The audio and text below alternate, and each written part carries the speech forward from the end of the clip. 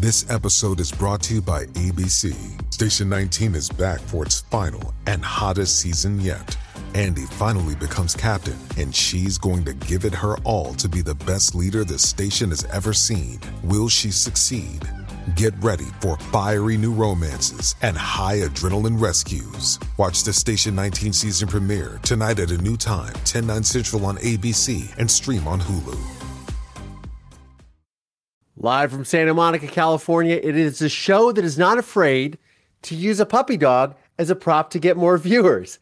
And also, the Supreme Court decision is in on the stalking case.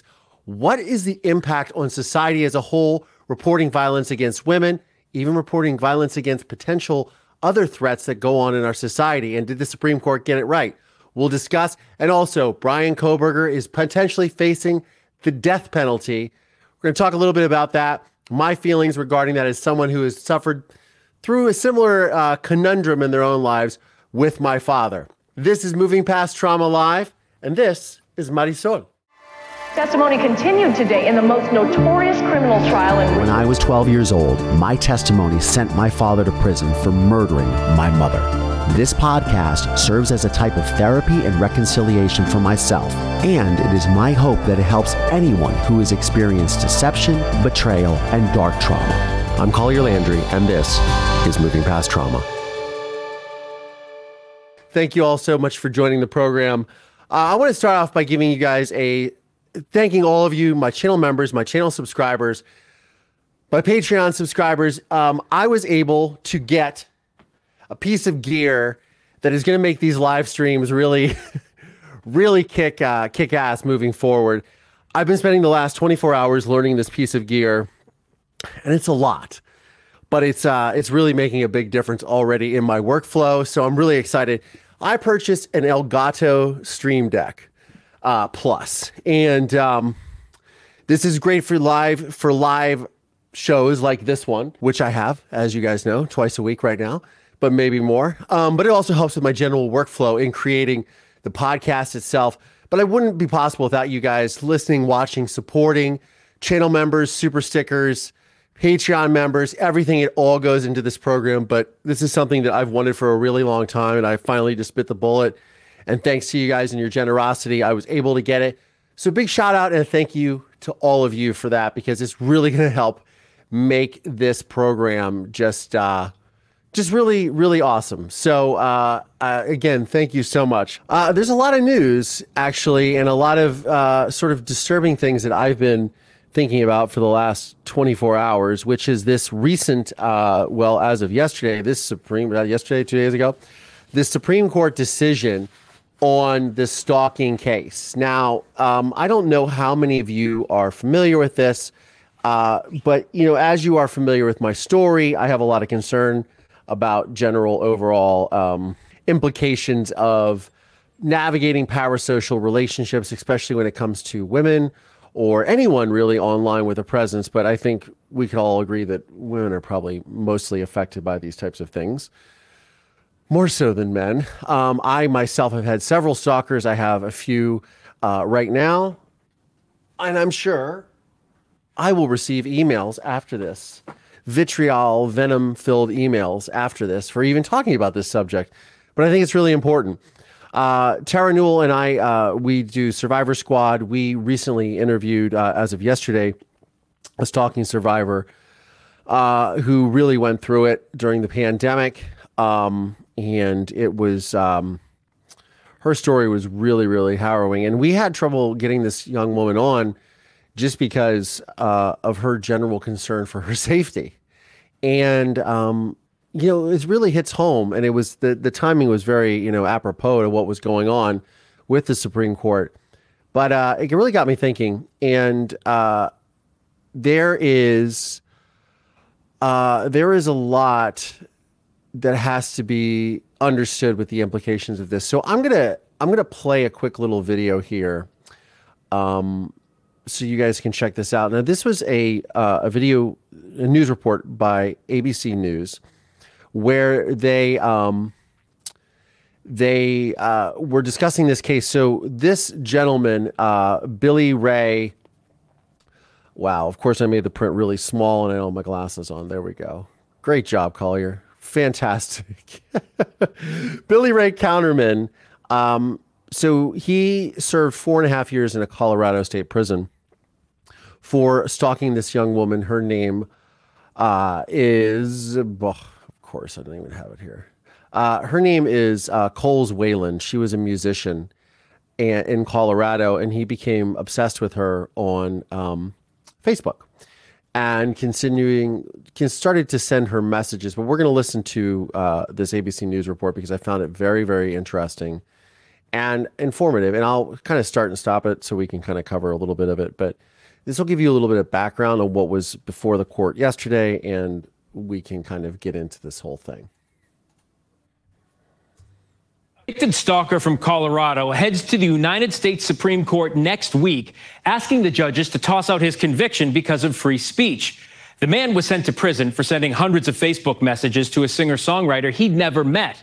She says she feared for her life. But when do threatening words become a crime? Marita Whalen says her sister, singer-songwriter Coles Whalen, is still coping with a trauma that began more than a decade ago, when a stranger began sending Coles messages on social media. We knew the whole time that the situation was uncomfortable, and we might not have said stalking at the time, but it quickly progressed to that. The tone of the messages and the frequency changed, and that's when we were pushed to seek help from law enforcement. So a couple of things I want to point out here. This is already a very complex field. And look, there are many people who are much more suited to discuss the issues of stalking. I've tried to have them on the program today. Just due to the nature of this, they're unavailable. One is my good friend, Lenora Claire. There's an episode that we did together with her, sharing her experience with her stalker. She was labeled by Vice News as the Erin Brockovich of stalking. She has done a lot to really help raise awareness for stalking victims and survivors. And she has helped pass laws and works with the district attorney's office here in Los Angeles and, of course, around the country. She's a massive advocate. Also, Tara Newell, who I was hoping would join the program today, but she couldn't, but she's here in the comments, also had dealt with that with one of you had asked about is that Dirty John. And yes, John Meehan had stalked not only her mother, but her family as well. And you can also see her story here. You can listen to it on Survivor Squad. We do our podcast. New episode drops tomorrow, by the way. Our guest is Madeline Heather of the Reclaim Me podcast. She is an Australian-based podcaster. She has a very harrowing story dealing with her childhood and the events that happened to her. I won't spoil it, but that'll be out tomorrow. So check it out.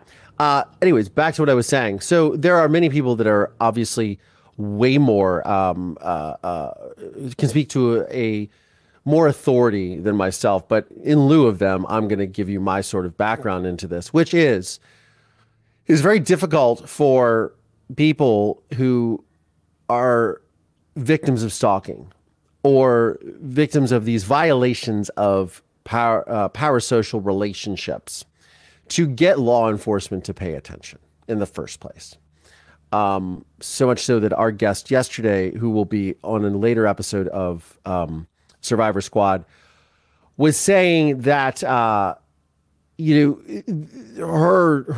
stalker had come about during the pandemic, and I think in a lot of ways she felt she was ignored by law enforcement, but also she was listened to by law enforcement because of the lack thereof and the general craziness in the pandemic. But she had to go very public and on social media and went viral. And that's what got the authorities to respond to this, including the FBI. That is not always the case. And unfortunately, and in these types of situations, people are afraid to even come forward with these accusations. And it's not only because they're necessarily afraid for their life or their livelihood or their safety or the safety of others. There's also this massive stigma of shame and a stigma of that they must have done something wrong to warrant this behavior. And as someone who has been stalked, actively is being stalked, and has dealt with stalkers in the past, I can tell you, other than navigating myself in a very friendly, outgoing way that I do here on camera with you guys, I in no way invited any of that. So it is just I think that there's a very a line that we really need to delineate where law enforcement becomes experts on the behavior, because they're not behavioral experts. They're supposed to be experts on the law. So when we drift away from these things, where common sense sort of rules the day, and at the heart of this Supreme Court decision was the assumption and the conclusion, based upon that assumption, that anyone who is in that situation knows whether or not they are making a credible threat. So that is assuming that someone who partakes in this particular behavior has the faculties, the mental faculties to understand that what they are doing is wrong, what they are doing is abusive, and what they are doing is triggering and terrifying to the other people involved. And oftentimes, I think that it has been well documented throughout history of these types of occurrences that these people do not, whether they suffer from a mental illness, whether they have an addictive personality, or they're addicted to substances that make them lose control of their faculties, or not understanding what is going on, whether they have some sort of medical ailment that is affecting them. They still oftentimes they do understand the impact they're having, by the way, but they are able to legally lean on that. So it really poses quite a conundrum, because the American Civil Liberties Union, we'll get into playing more of this video, the American Civil Liberties Union, which the ACLU has done a really great job for protecting the civil liberties of Americans here. But also they were very much against this gentleman's conviction and incarceration. This Billy Ray Counterman. And it sort of begs the question, like, okay, well, where do you really draw that line? So I'm going to play a little bit more of this, and we'll go from there. Hey, movers. Did you know that 1 in 5 Americans has learn a new language on their bucket list? If you're one of them, make 2024 the year you finally check it off with Babbel, the science-backed language learning app that actually works. Designed by over 150 language experts, Babbel's quick 10-minute lessons are your passport to speaking a new language in as little as 3 weeks. Real people, real conversations. That's the Babbel way. Babbel's tips and tools are not just lessons. They're companions in real-life situations. The approachable, accessible content is delivered through conversation-based teaching, ensuring you're ready to shine in the real world. Before Babbel, I couldn't imagine effortlessly ordering food, asking for directions, or chatting with local merchants, and all without consistently checking a language app while I'm on vacation. But Babbel makes it easy, providing the practical skills you need for real-life scenarios. Struggling with pronunciation? Babbel's got your back with speech recognition technology, helping you perfect your accent and sound like a native speaker in no time. Hola. Hola. Here's a special limited-time deal for our listeners. Right now, get 50% off a one-time payment for a lifetime Babbel subscription, but only for our listeners at Babbel.com/Collier. Get 50% off at Babbel.com/Collier, spelled BABBEL.com/Collier. Rules and restrictions may apply. The messages, hundreds of them from a man named Billy Ray Counterman, whom Whalen had never met, continued for years. Some sounding familiar. I'm going to the store. Would you like anything? Others unsettling. I'm currently unsupervised. I know it freaks me out too, but the possibilities are endless. And the alarming. You're not being good for human relations. Die. Don't need you. There were messages where Mr. Counterman would reference details about where she had been or the vehicle she was driving, who she was hanging out with. What kind of impact did it have on Coles? It's a little hard to talk about. It had a significant impact on her. That lightheartedness that she used to always carry, sharing that joy with other people, it really got dampened, and she became much more protective and afraid. Coles Whalen was so afraid, her sister says, she got a permit to carry a gun, hired a bodyguard for some concerts, and eventually stopped performing in public because of her fear. She declined our request for an interview to protect her privacy and security. Something I don't know if you caught there, but she had also not only hired private security to come to her concerts, but also purchased a firearm. Now, she lives in Colorado. I believe Colorado is an open carry state. I've been to Colorado. I've never explored the open carry laws there. But that is concerning for a lot of reasons, because now, in my opinion, you are opening up a lot of people to saying, hey, we can't do anything about this. We are going to now let you, quote, take the law into your own hands. Not that it's illegal for, like I said, someone to purchase a firearm in this country. It's a Second Amendment right. In Colorado, I believe it's an open carry state, and handguns and things of that nature. I live in California, which have the strictest gun laws in the nation, as a lot of you may or may not know. And it's still pretty easy to get a gun, by the way. By the way, thank you, Kim Shorin, for a super sticker. Appreciate that. Your support is greatly appreciated. But the feeling is among a lot of people that are in this community, in true crime and in that are victims of this, that this encourages activities such as taking the law into your own hands, or taking your own personal protection and survival into your own hands, which is going to open up another can of worms. And I'm going to continue to play this video because I really want to talk about this, because it is really affecting me, because I think that there are a lot of things that I think a lot of people are very laissez-faire and say, okay, well, it's a stalker. They're dealing with their own issues. It's his word versus her word and this and that. Unfortunately, with this particular piece of legislation, in my opinion, it's going to open us up to a lot of other things. And that's what I'm going to get into. We're going to play a little bit more of this. And yeah. You convinced that he was out to threaten your sister, if not harm her? We were convinced that he was an unstable individual and his actions would be unpredictable. We felt that he was very dangerous, and law enforcement agreed. In 2016, authorities arrested and charged Counterman with stalking serious emotional distress. A jury later convicted him, and a judge imposed a sentence of 4.5 years behind bars. We have a lot of heated speech online.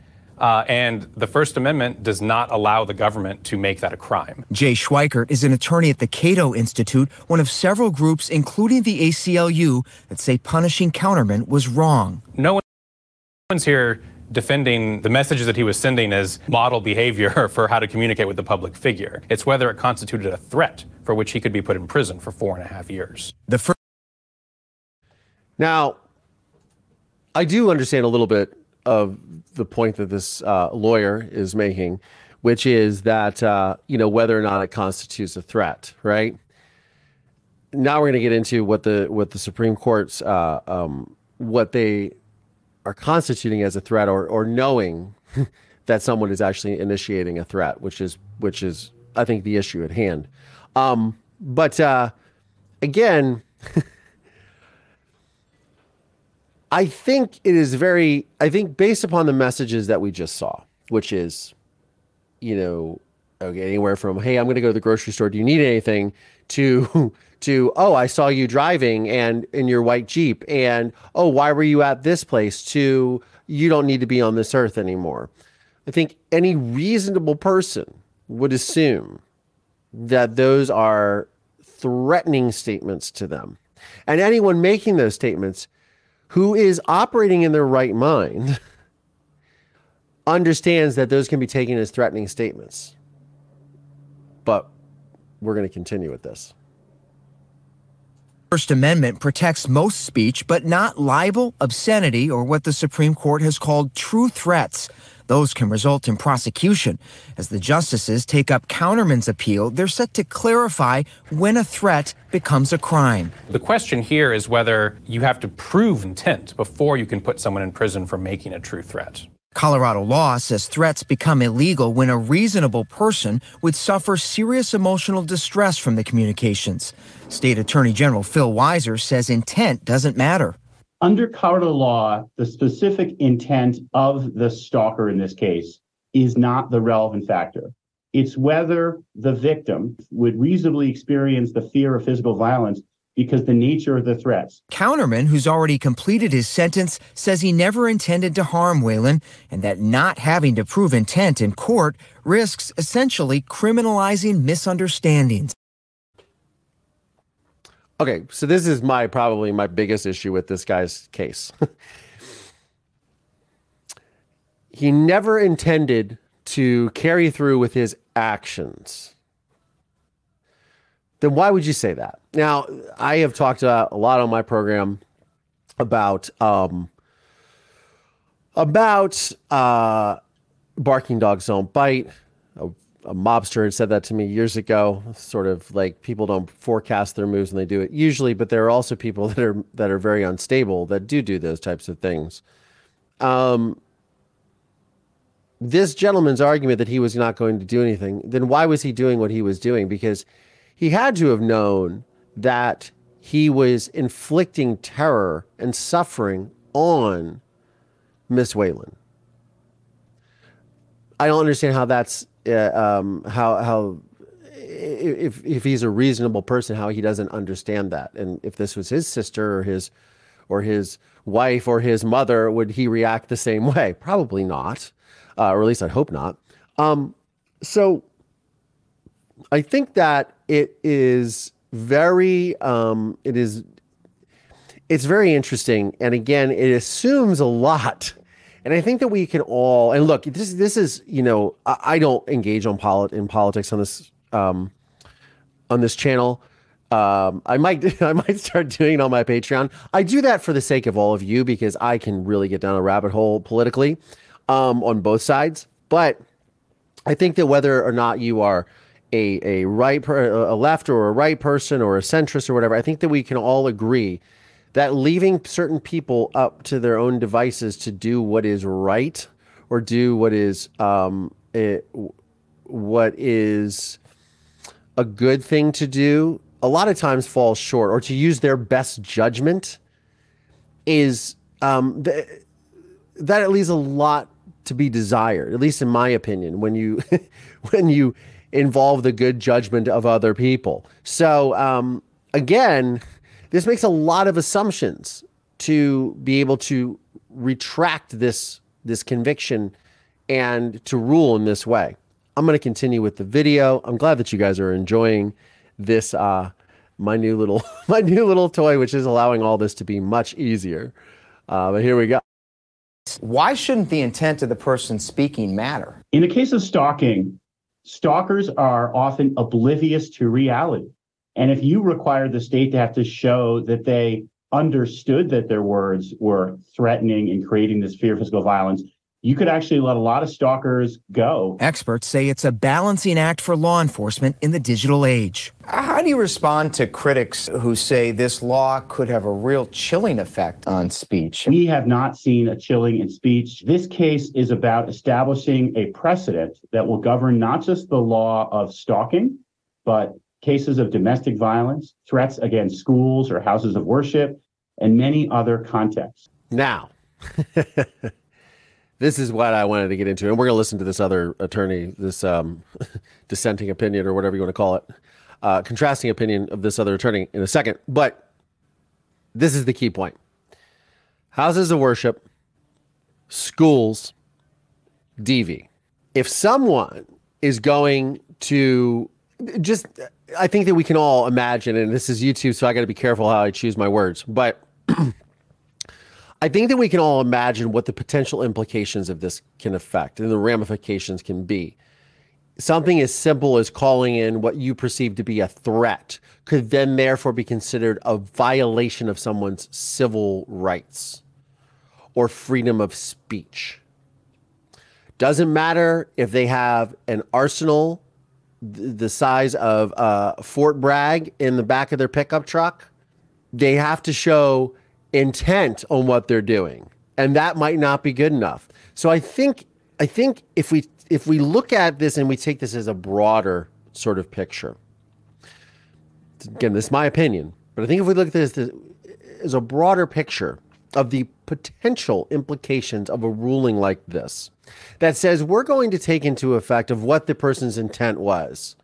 Well, they didn't really mean to do that, even though they said they were going to do that. They didn't really mean it. At what point do you draw the line? And at what point does that potential, that threat of a threat, at what point does that end up, if that becomes something that is a threat that is acted upon, at what point do people turn around and then point the finger at law enforcement, point the finger at the judicial system, point the finger at the person for not reporting? Because let's just take this to another example, right?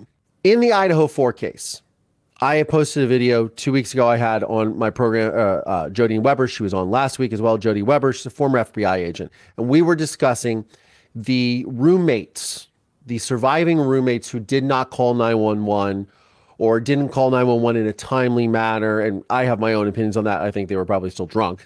I think it's a party house, right? But, and you don't want to be the kid that calls the cops in the party house. Sorry, it's just, when you go to college, you want to be that person.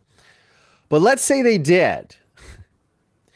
Could that action?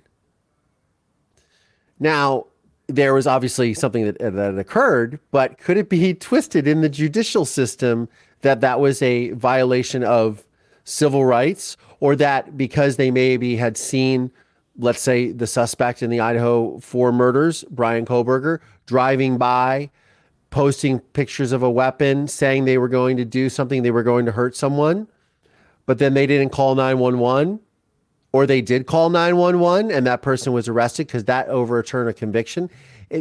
It's interesting to see what kind of a can of worms that this type of thing opens up. This is my opinion. This is sort of where my head goes a lot, and I'm being kind of candid here for lack of having a guest. I'm debating our ABC News people here, but I think that this really provokes thought of like what really could occur. Where do you draw the line if you're saying, well, they have to have an intent? Because obviously you have to prove motive and things like that to bring someone to trial. You have to prove motive to arrest someone, right? And you have to have probable cause and things of that nature to indict people, right? But so you can't just say, oh, I think that they were going to do something. But if somebody is saying they're going to do something and then they have the means to carry it out, at what point do you stop? Do you wait until, and there's already enough of this when it comes to DV, when it comes to stalking, when it comes to SA. There is already enough of this that goes on where people say, well, you know what? As when I was speaking to this young lady yesterday with Tara Newell and Survivor Squad, they said, come back when he does something to you. Come back when he makes an attempt on it. Come back when he kills you. It's scary to think about. It's really, really scary to think about. Again, let's go back to this lawyer. If the Supreme Court upholds this conviction, then a huge swath of online speech is open to potential criminal prosecution. As the High Court now takes up the debate, the Whalen family says they hope the justices don't reopen old wounds. It will continue to re-victimize them, obviously. So the court handed down its decision yesterday, and I'd love to hear what you guys think here in the comments below, because I, again, am very, very concerned about this, because there's already I'll just give you a perfect example. My mother says to me, and says, if something ever happens to me, your father probably had me killed, right? I was 11 years old when she told me this. Obviously, 5-6 weeks later, her life was taken by my father. A lot of people in comments, in messages to me, will often say, including those that violate the parasocial relationships and take up and stalk me. They will make comments about how my mother didn't protect herself, didn't protect me, stuck around when there was credible threats to her life, or she felt. Okay. So there is a case when my mother, who didn't go to law enforcement, right, but her life was taken. if she goes to law enforcement and law enforcement already doesn't take you seriously, then they say, well, per this Supreme Court ruling, before we really couldn't go after them, now we really can't go after them because we don't know if their intent is to actually carry out the threat that they've said. Now, this is something that is very, and this, obviously this is a state law that they have in Colorado, but now this is the Supreme Court ruling over this state law and this man's conviction, right? So now you have a situation where, and I'll give you an example. I have a friend of mine who was arrested in 2009 or 10. Dear friend of mine, but he has a very bad temper. And he got very angry at a gas station attendant one time.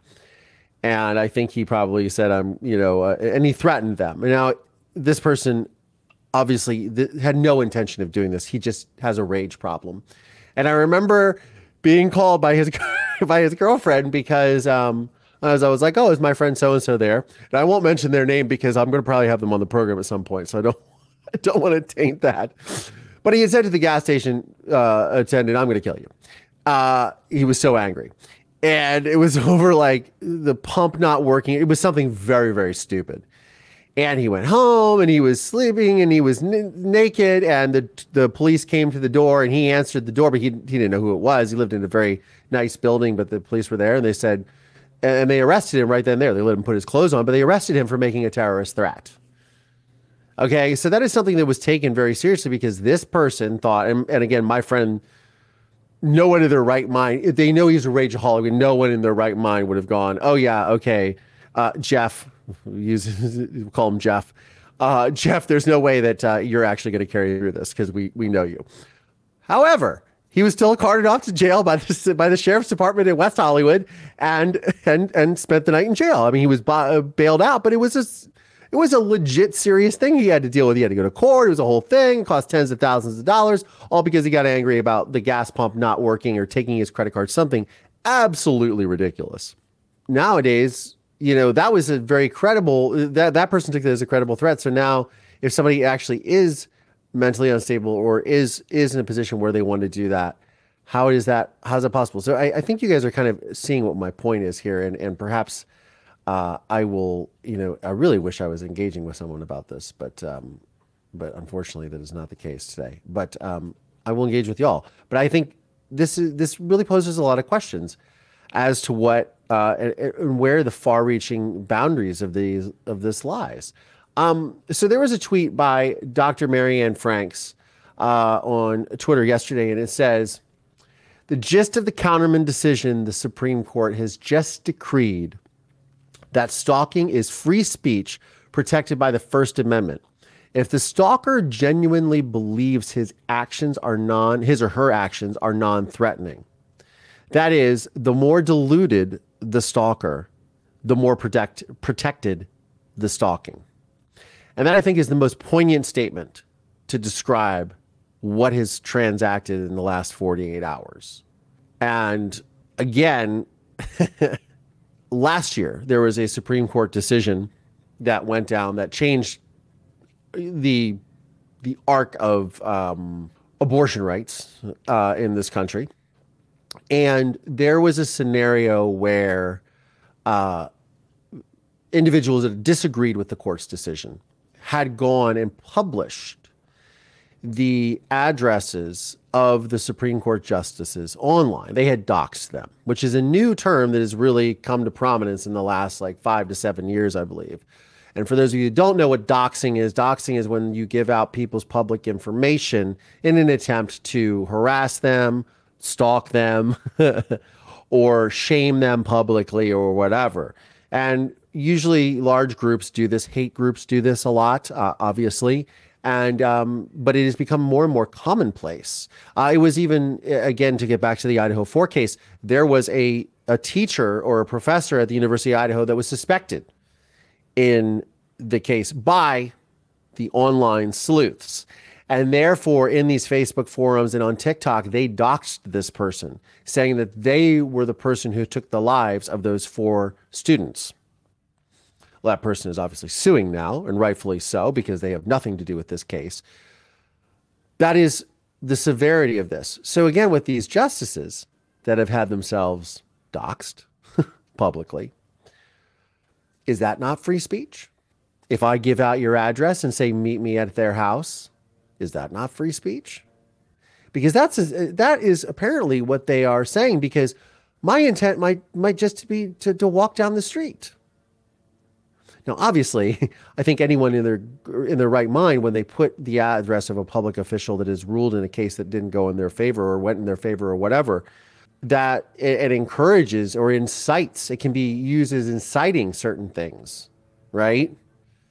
We all saw a massive incitement take place 2 years ago, 2.5 years ago now, in the Capitol on January 6th. What are the implications of all of this? Where do we delineate that? So, in the opinion of this podcaster, I feel that it is just another blow to the cause of protecting our citizens. And God, I sound like Tucker Carlson. My God. Or somebody.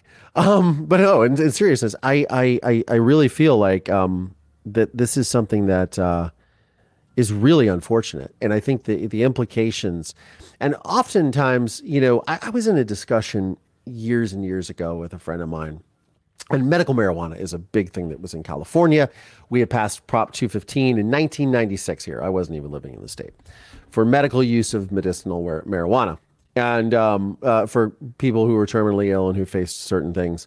And I remember having this discussion with this person, and so what was that? Obama was president. So this is like 2008, 2009. So we were discussing the Supreme Court and the conservative. Well, I guess Bush would have still been in office because 2009 Obama came. Yeah. So this was 2008. Talking about the Supreme Court shifting to more conservative, and he was saying, it's always an interesting position where the laws, the more liberal a society becomes, the more stringent a Supreme Court seems to go. So it's a system of checks and balances is what makes this country, in my opinion, so great. We have checks and balances that keep, we have two houses of Congress, we have the legislature, we have the judicial, and we have the executive branch, and they all check each other's power. Or at least that's what we hope, right? In the grand scheme of things, in an altruistic view of our political situation, that's what's supposed to happen. So the more liberal a society gets, the more strict, potentially, or more conservative the court that upholds the highest laws in the land becomes, right?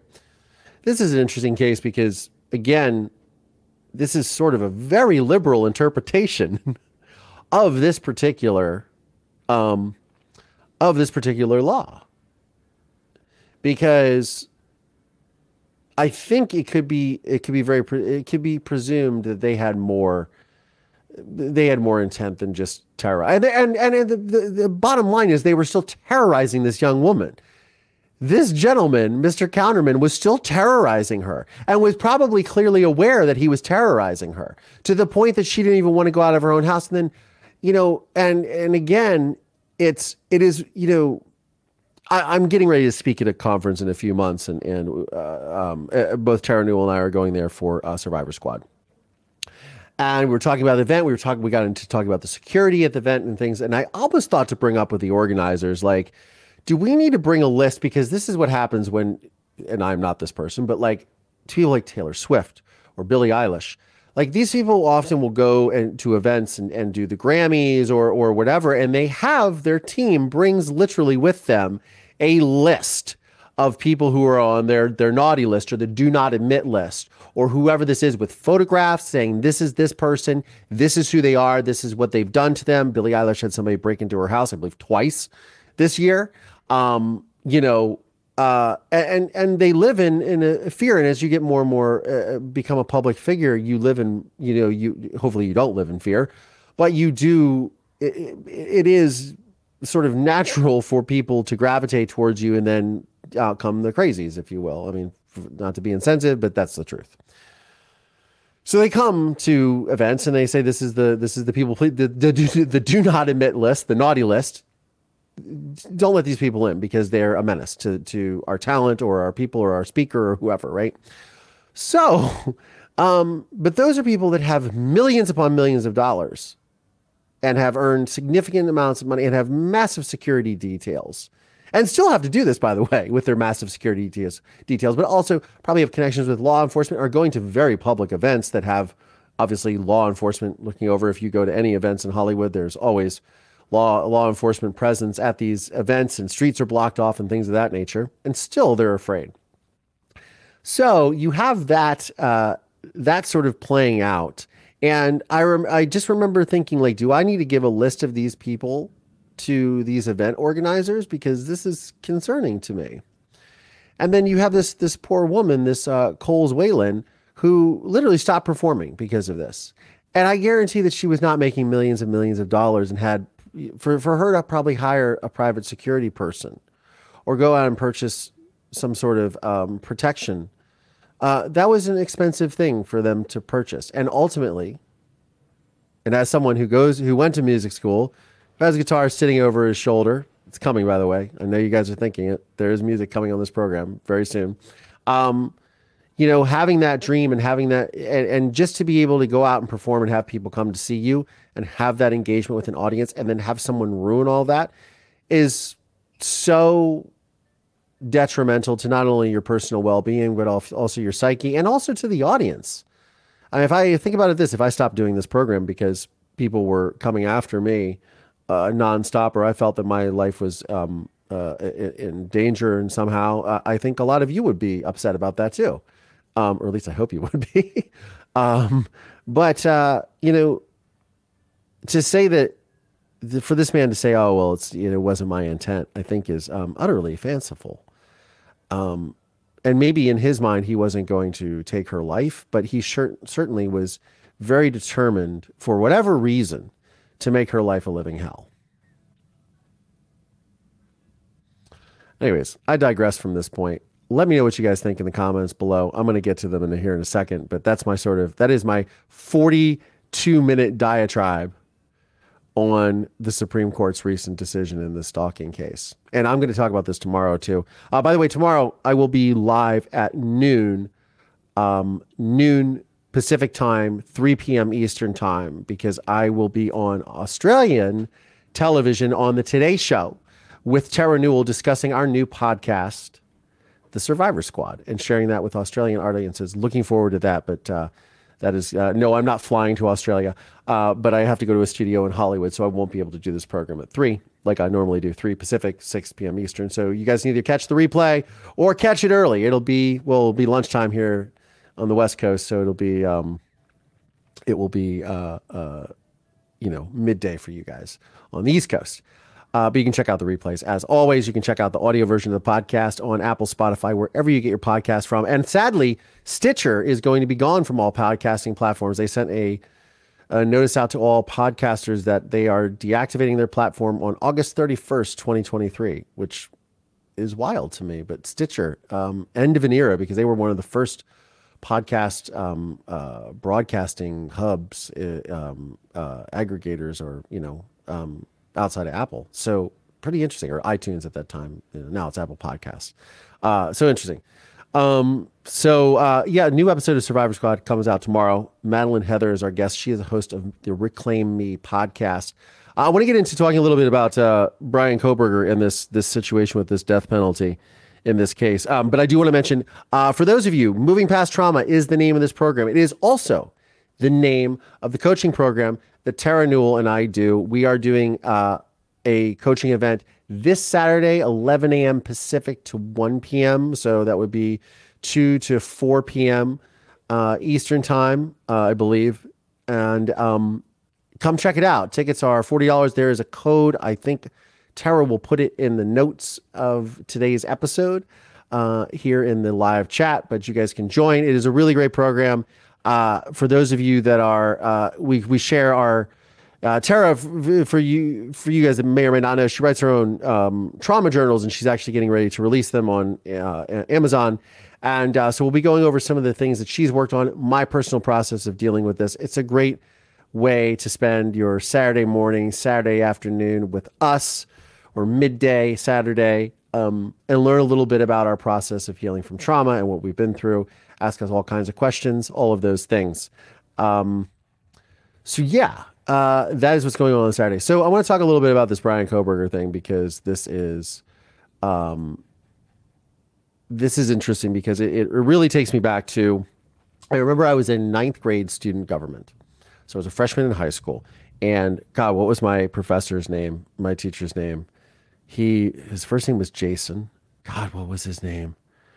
He was like a young hip guy. He was like in his mid to late 30s, super cool, like played basketball, was an assistant coach on the basketball team. Super cool, young, hip dude. If you're listening, you know who you are. But we got into debating the death penalty in the class. And I remember waiting after class with him. Can you put for the workshop in the comments? I'm going to ask Tara to put the code for the workshop in the comments. God, what was his name? So we got into this debate in my ninth grade government class about the death penalty. And I remember I stayed after class because I would often do that as a high school kid. I was one of those nerdy, because it was like, I think it was either it was at the end of the day, so I didn't have anywhere to go. And I would stay after class and I would talk to him. And like I did with a lot of my teachers, and I kind of think back on it now, it was probably super annoying. If you were a teacher in my life and you had to tolerate my incessant, because I was a kid processing a lot of trauma at that time, I'm sure you guys can understand. So I would talk to my teachers a lot. I would just talk to and engage in people, because a lot of times they weren't sitting there asking me questions about me. We were talking about other things that had nothing to do with me, which is what was really interesting to me. So it was sort of like a little bit of a sense of normalcy in my life with an adult figure, because they weren't going to sit there. Oftentimes as a child or a young adult, when I would go out in public, people wanted to ask me, obviously, about the murder of my mother by my father and the whole case and this, that. I was a witness, yada, yada. Let's talk about this, which was one of the ways that I processed my trauma. But another way that I did this is I talked to people about normal things that had nothing to do with that. And I engaged with adults in doing that. And that was my thing, because I didn't want to talk about it all the time. And a lot of times talking about something normal, so you don't think about that. But we were engaged about a discussion on the death penalty. And I could tell that as we were talking about it in the class, that he kept looking at me, because he was, wait, what do you do? This is a kid whose father took the life of his mother. And what are you, how do I approach this guy? It's awkward. It's awkward. I'm sure it would be awkward for me. It was awkward for him, but I could sense that. And I stayed after class and I was talking to him and I said, Mr. whatever your name was, I said, it's hard for me to argue against the death penalty, because if that's the precedent for the law, and my father did not have the death penalty. And I think part of it was, I don't know if it was just not a capital case, because it was premeditated, or aggravated murder as they call it in Ohio, which is premeditated. Or they didn't do it because obviously I was alive. I had a sister that was born 12 days before my father was arrested. So I have a half sister. I think that was perhaps why they didn't, if they were able to. But I said, I would have, if I'm a true believer in the justice system in the United States, and a true, and truly someone who is passionate about our rights and the Bill of Rights, and about the justice system and preventing these types of crimes, I can't be against the death penalty I can't be for the death penalty in one case and against it in another, because there's no consistency. I like to be consistent, at least in my cogent analysis of things. I like there to be a level of consistency. And I was very much concerned with that. And I think that discussion really kind of took him off guard. But I said, I can't be against it, because if that's what the justice system says, that's what the justice system says. And at the time I wasn't, exactly thrilled with my father anyways, but I most certainly didn't want to see yet another senseless life be taken. But I said, if that had happened, I would have had to have just dealt with it. And I know that it presents and it's also a massively divisive issue in this country with the death penalty. But they are apparently seeking the death penalty towards Brian Kohberger, and I don't. There was a lot of speculation that they were going to do this with Lori Vallow. They didn't. Now they're talking about maybe they might do it against Chad Daybell. I don't know. Or Lori Vallow might face it in the trial of her of the murder of her not her first husband, but her third husband or whatever. The husband before Chad Daybell, Charles Vallow. So it's interesting to think about that. And how is the taking of another life because of the taking of 4 other lives justified? I don't know. I don't know how these things play out. Oftentimes it's not, it is not a way, it plays out in a way that is very convoluted and, gets kicked down the road for years, even decades. And there are a lot of cases, that have been exonerated in the United States where people have been on death row that were then found not guilty, or new evidence had come out, or evidence was suppressed during trial. So it will be really interesting to see how this all plays out and what happens. Now, maybe there's been an update since I looked at this yesterday, but maybe there is something like that. And I would agree, Kiki on the Beach, I would think very much so it would be a lot more difficult to sit and deal with the ramifications and the impact of your poor decision making versus just having it over in an instant. There was recently somebody who I had seen that actually had asked for the death penalty. They wanted to die for their crimes, and it's very sad. It's a very unfortunate predicament to believe in. Oh yes, Chad Doerman is also facing. So for those of you who don't know, he is the family annihilator in Ohio. Great, another Ohioan in the news for all the wrong reasons. And I discussed that last week with Jody Weber when she joined the program, but it was, it's one of those things. It's just really terrible. Really, really terrible.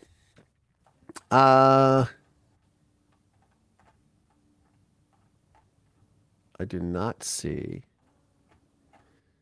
the code, Tara. But what do you guys think? Let me know in the comments below what you guys are thinking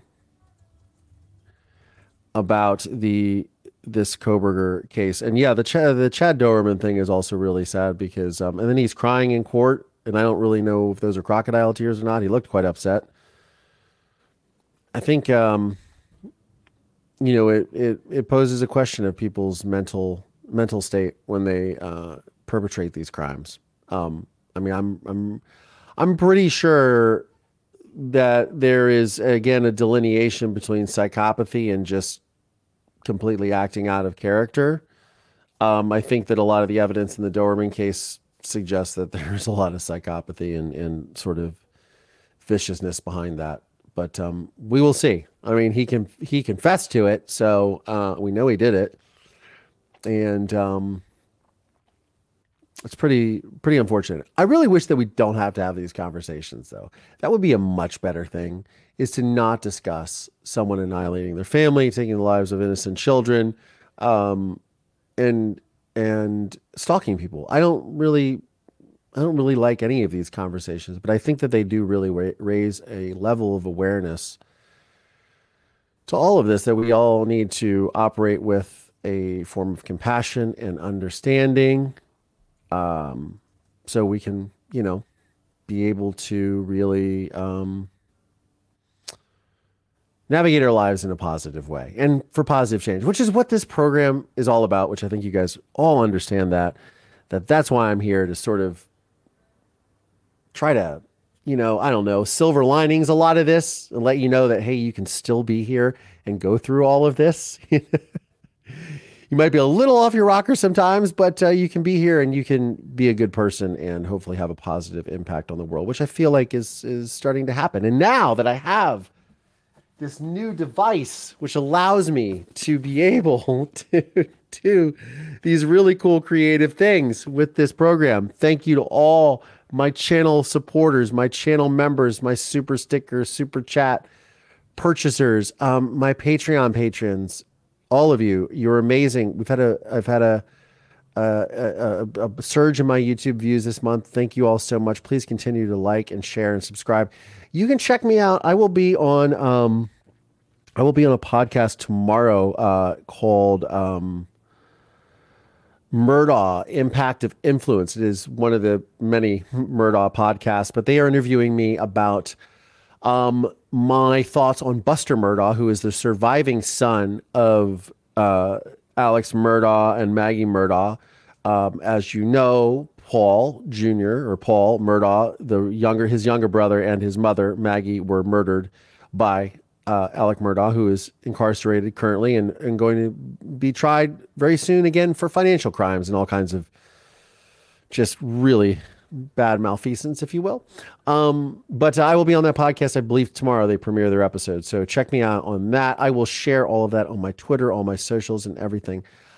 But on that note, I'm Collier Landry, and this is Moving Past Trauma.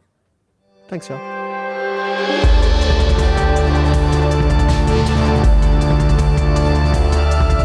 This podcast is made possible by support from listeners just like you. For exclusive content around this podcast, please consider supporting me via Patreon by going to collierlandry.com/support. Please subscribe via Apple Podcasts or wherever you get your podcasts from, and please leave us a 5-star review. If you want to see video episodes of this podcast, please check out my YouTube channel at youtube.com/collierlandry. You can find links to additional resources in the show notes of today's episode. This podcast is a production of Don't Touch My Radio. Copyright Collier Landry.